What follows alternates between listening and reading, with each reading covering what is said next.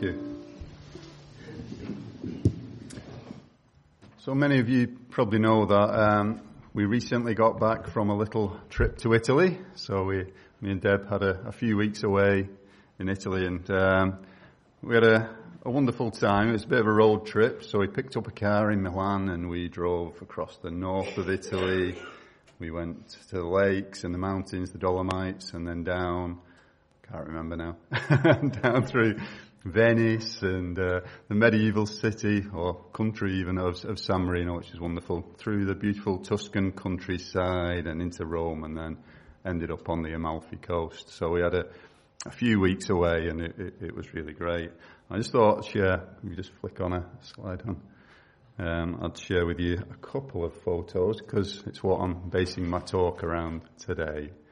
So when we were in Tuscany, we were lucky enough to go and visit a vineyard, and we expected it to be a tour actually with lots of other people. It was just me, Deb, and the lady who owned the vineyard, and she took us around and explained to us all the process for the vines and when they were planted and how everything worked. And you can see the vines there, and you can see the grapes that are growing, because it was September, so everything was pretty much ready for harvest.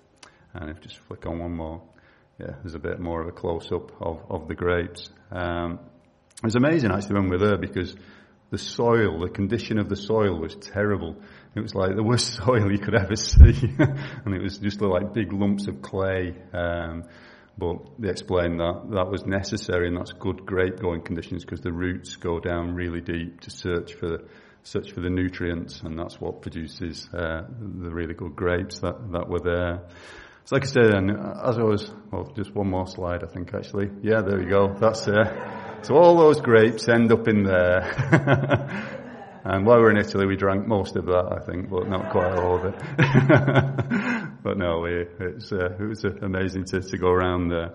But it made me think, as I was looking at the vines and the branches, obviously, of John chapter 15, and when Jesus does the talk to his disciples about him being the vine and us being the branches.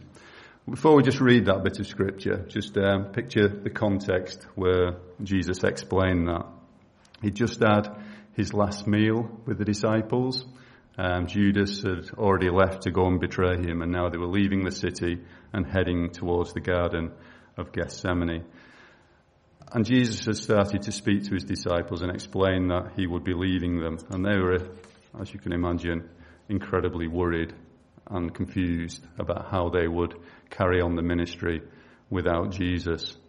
And the vines, there would have been vines all around Jerusalem, growing on the hills around, but also they were very representative, even before Jesus did this talk, of Israel. And therefore they would have been carved into the city walls, onto the temples, and they would have been gilded in gold.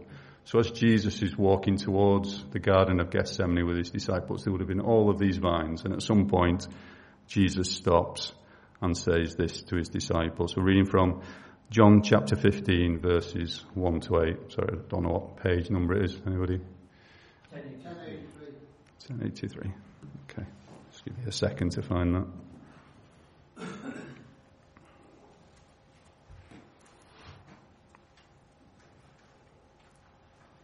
So Jesus says this.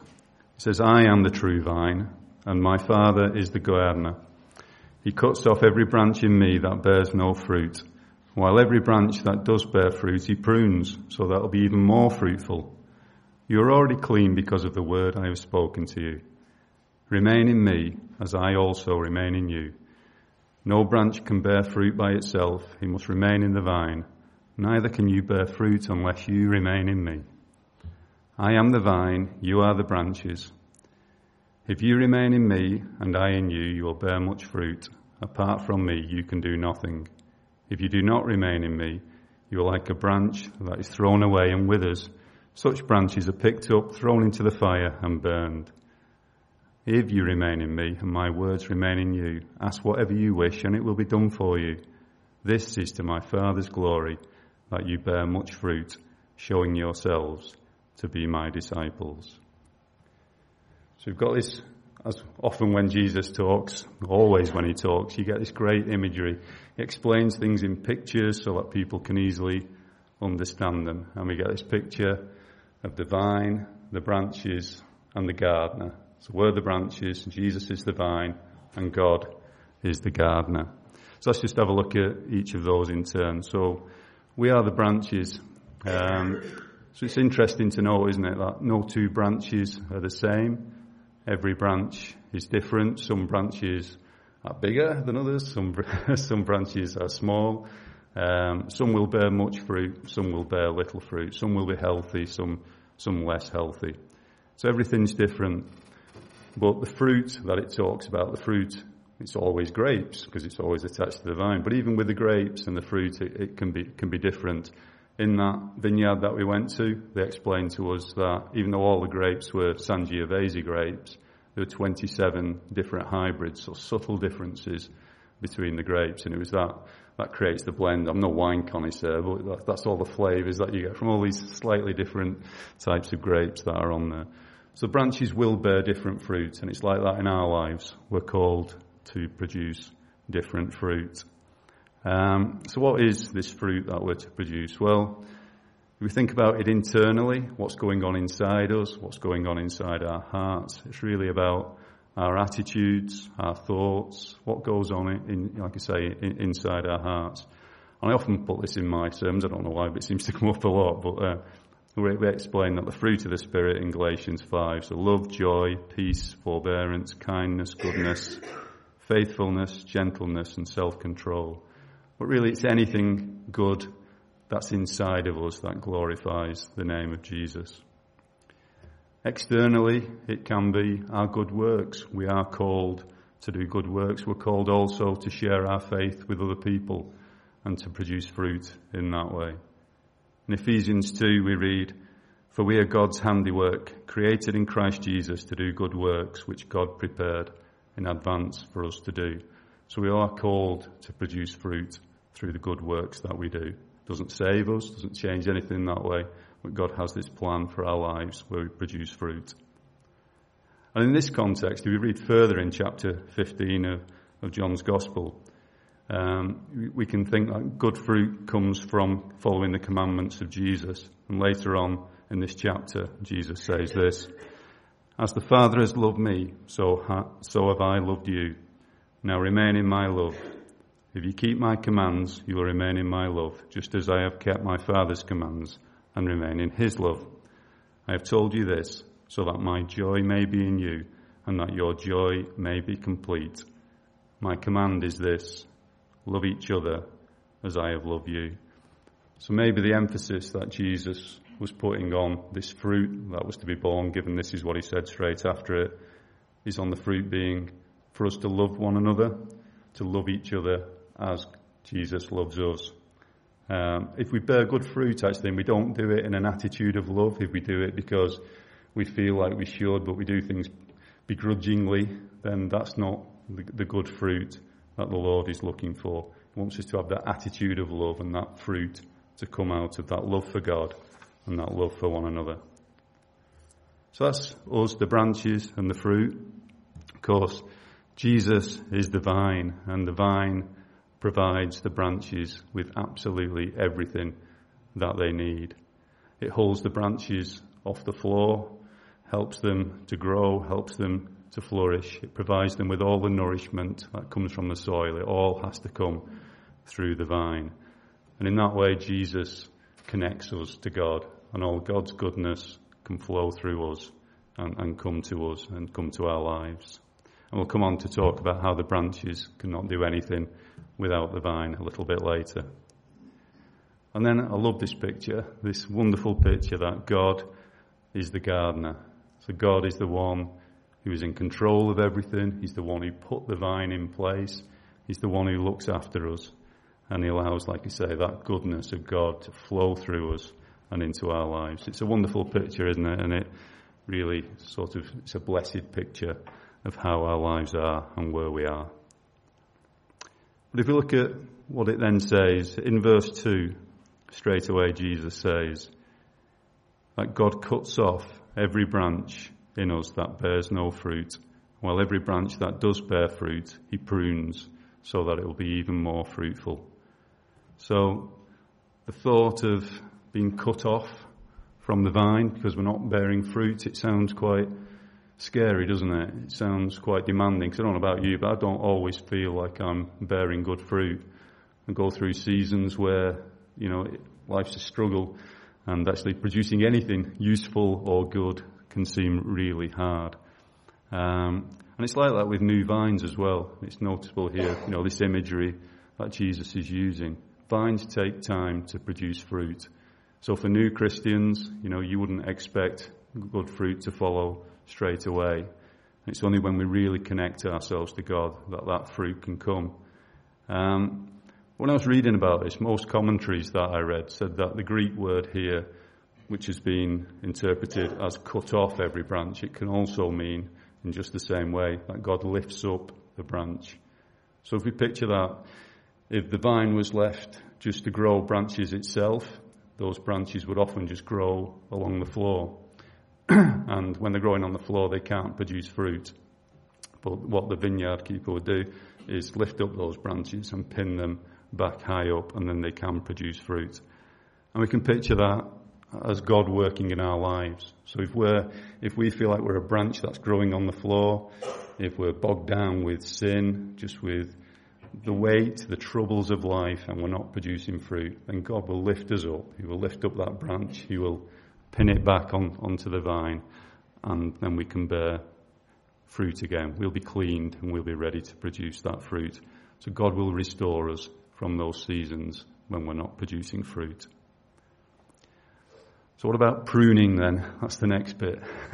If we are producing fruit, hands up those who are wanting to be pruned, because it sounds quite painful, doesn't it? But branches do need pruning. Otherwise, if you just left the branches just to develop themselves, they would all grow across each other, they would block out the light from each other, and it would just be a jumble. It would just be an overgrown bush and a mess, and any fruit that comes out of that will be very small and a little bit haphazard as well. And our lives can be like that, can't it? We want to do the right thing, our hearts are in the right place and in that way producing fruit. We don't really know what it is that God's calling us to do. And we can work so hard that our branches are just developing all over the place and we're producing bits of fruit. But God says, I gave you gifts, I gave you talents, I have a purpose for you in this season. And we need to try and discern what that purpose is. And sometimes that can mean pruning off some of the good things that we're doing in life, just to clear way for the things that are really in line with God's will for our lives. So we need to be open to that and that sort of pruning. We need to work as a team. The branches on these vines, you'll see that they're all lined up, all working together, not competing with each other, not getting in the way of each other, but all working together. And it's like that for our church. We need to work together. So we're not all trying to do the same thing. God's given us all different gifts, and He has a different will for each of our lives, but He wants us to work together for His glory as well. Or the pruning might be that we have sin in our lives, or we have things in our lives that aren't focused on God, and God will look to prune those things out if we let Him as well. So we need to be open to that. What are the things in our lives that are holding us back from bearing the fruit that God wants us to? If there are parts of the branch that are diseased or weak, then God will prune those out for us. And in Hebrews 7, we read this. It says, endure hardship as discipline. God is treating you as His children. For what children are not disciplined by their father? If you are not disciplined, and everyone undergoes discipline, then you are not legitimate, not true sons and daughters at all. Moreover, we have all had human fathers who disciplined us, and we respected them for it. How much more should we submit to the Father of spirits and live? They disciplined us for a little while as they thought best, but God disciplines us for our good, in order that we may share in His holiness. No discipline seems pleasant at the time, but painful. Later on, however, it produces a harvest of righteousness and peace for those who have been trained by it. So God disciplines us. You can think of that as the pruning. What is God trying to teach us? What sin is it that's holding us back from producing good fruit? We need to pray about these things, take them to the Lord, ask him to help us to resist temptation, to change us, to make us more fruitful. Then we can produce more fruit, more good fruit, more everlasting fruit for him.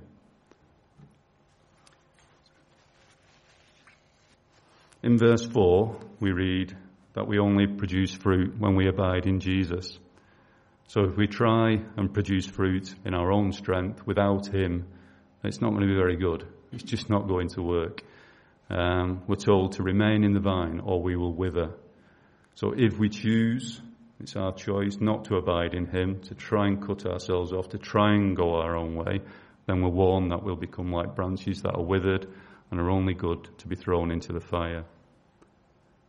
So there's a warning for us there, isn't there? But conversely, in verses 7 and 8, we also read, and this is a real blessing and a real promise for us, that if we remain in Jesus, we remain in the vine, we can ask whatever we wish and it will be given to us. Now, that doesn't mean we can ask for anything random, ask for, can I have a Lamborghini in my driveway in the morning? It doesn't mean that. Because it very clearly says that if we are in the vine, it's like I say, if we are in the right place with God, if our heart is aligned to him, if we're loving God, if we're loving one another, what we ask for will be in line with what he wants to give us and what we need. And if our hearts are in that place, then he will do that.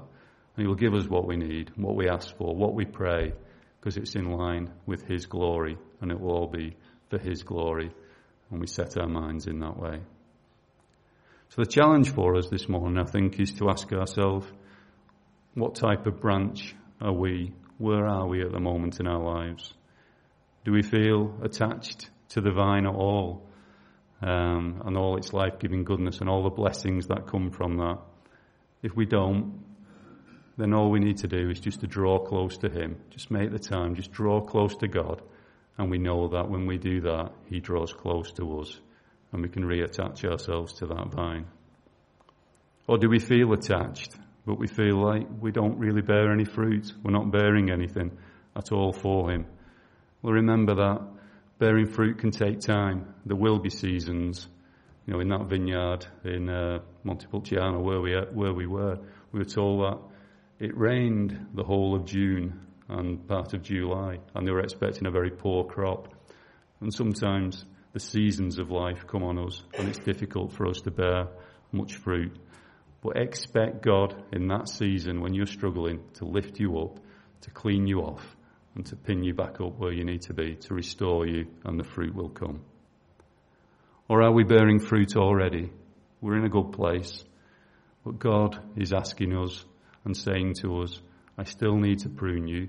I will still give you things in your life that will change you and that will improve you and improve that fruit. Just keep close to me. Look at when I am pruning you. Recognize it for what it is. Recognize that he's doing it through love as a father who disciplines his children, and that he's changing us, and we will continue to bear better fruit, the fruit that he wants for that season. It's not always about doing more. Sometimes it's just about getting our heart right with him, loving one another. And wherever we are in our walk, let us just be thankful to God. So we have this wonderful picture, don't we? That God the gardener has created this place. He's brought Jesus the vine into our lives. He's sent him into this world. And we, the branches, can be attached to that. And every blessing can flow through that. So let's look forward to bearing good fruit from him and stay close to God through our lives. Let's just pray. Dear Father, we are so thankful that you are the gardener, that you provide for all of our needs. You provide us with the nourishment, the love, the grace, the mercy, everything that we need for our strength, Lord. We thank you for Jesus, that you chose us, that you put Jesus into our lives, Lord, and that we are connected to him, that we are the branches. Wherever we are in our walk with you, Lord, just help us to draw closer. Help us to remain and abide in that vine Help us to trust you with all of our struggles, all of our worries. Help us to trust you to guide us where you want us to go in life and the fruit that you want us to produce. So just show us what that is, Lord. So we just thank you for all this. We pray in the name of Jesus. Amen.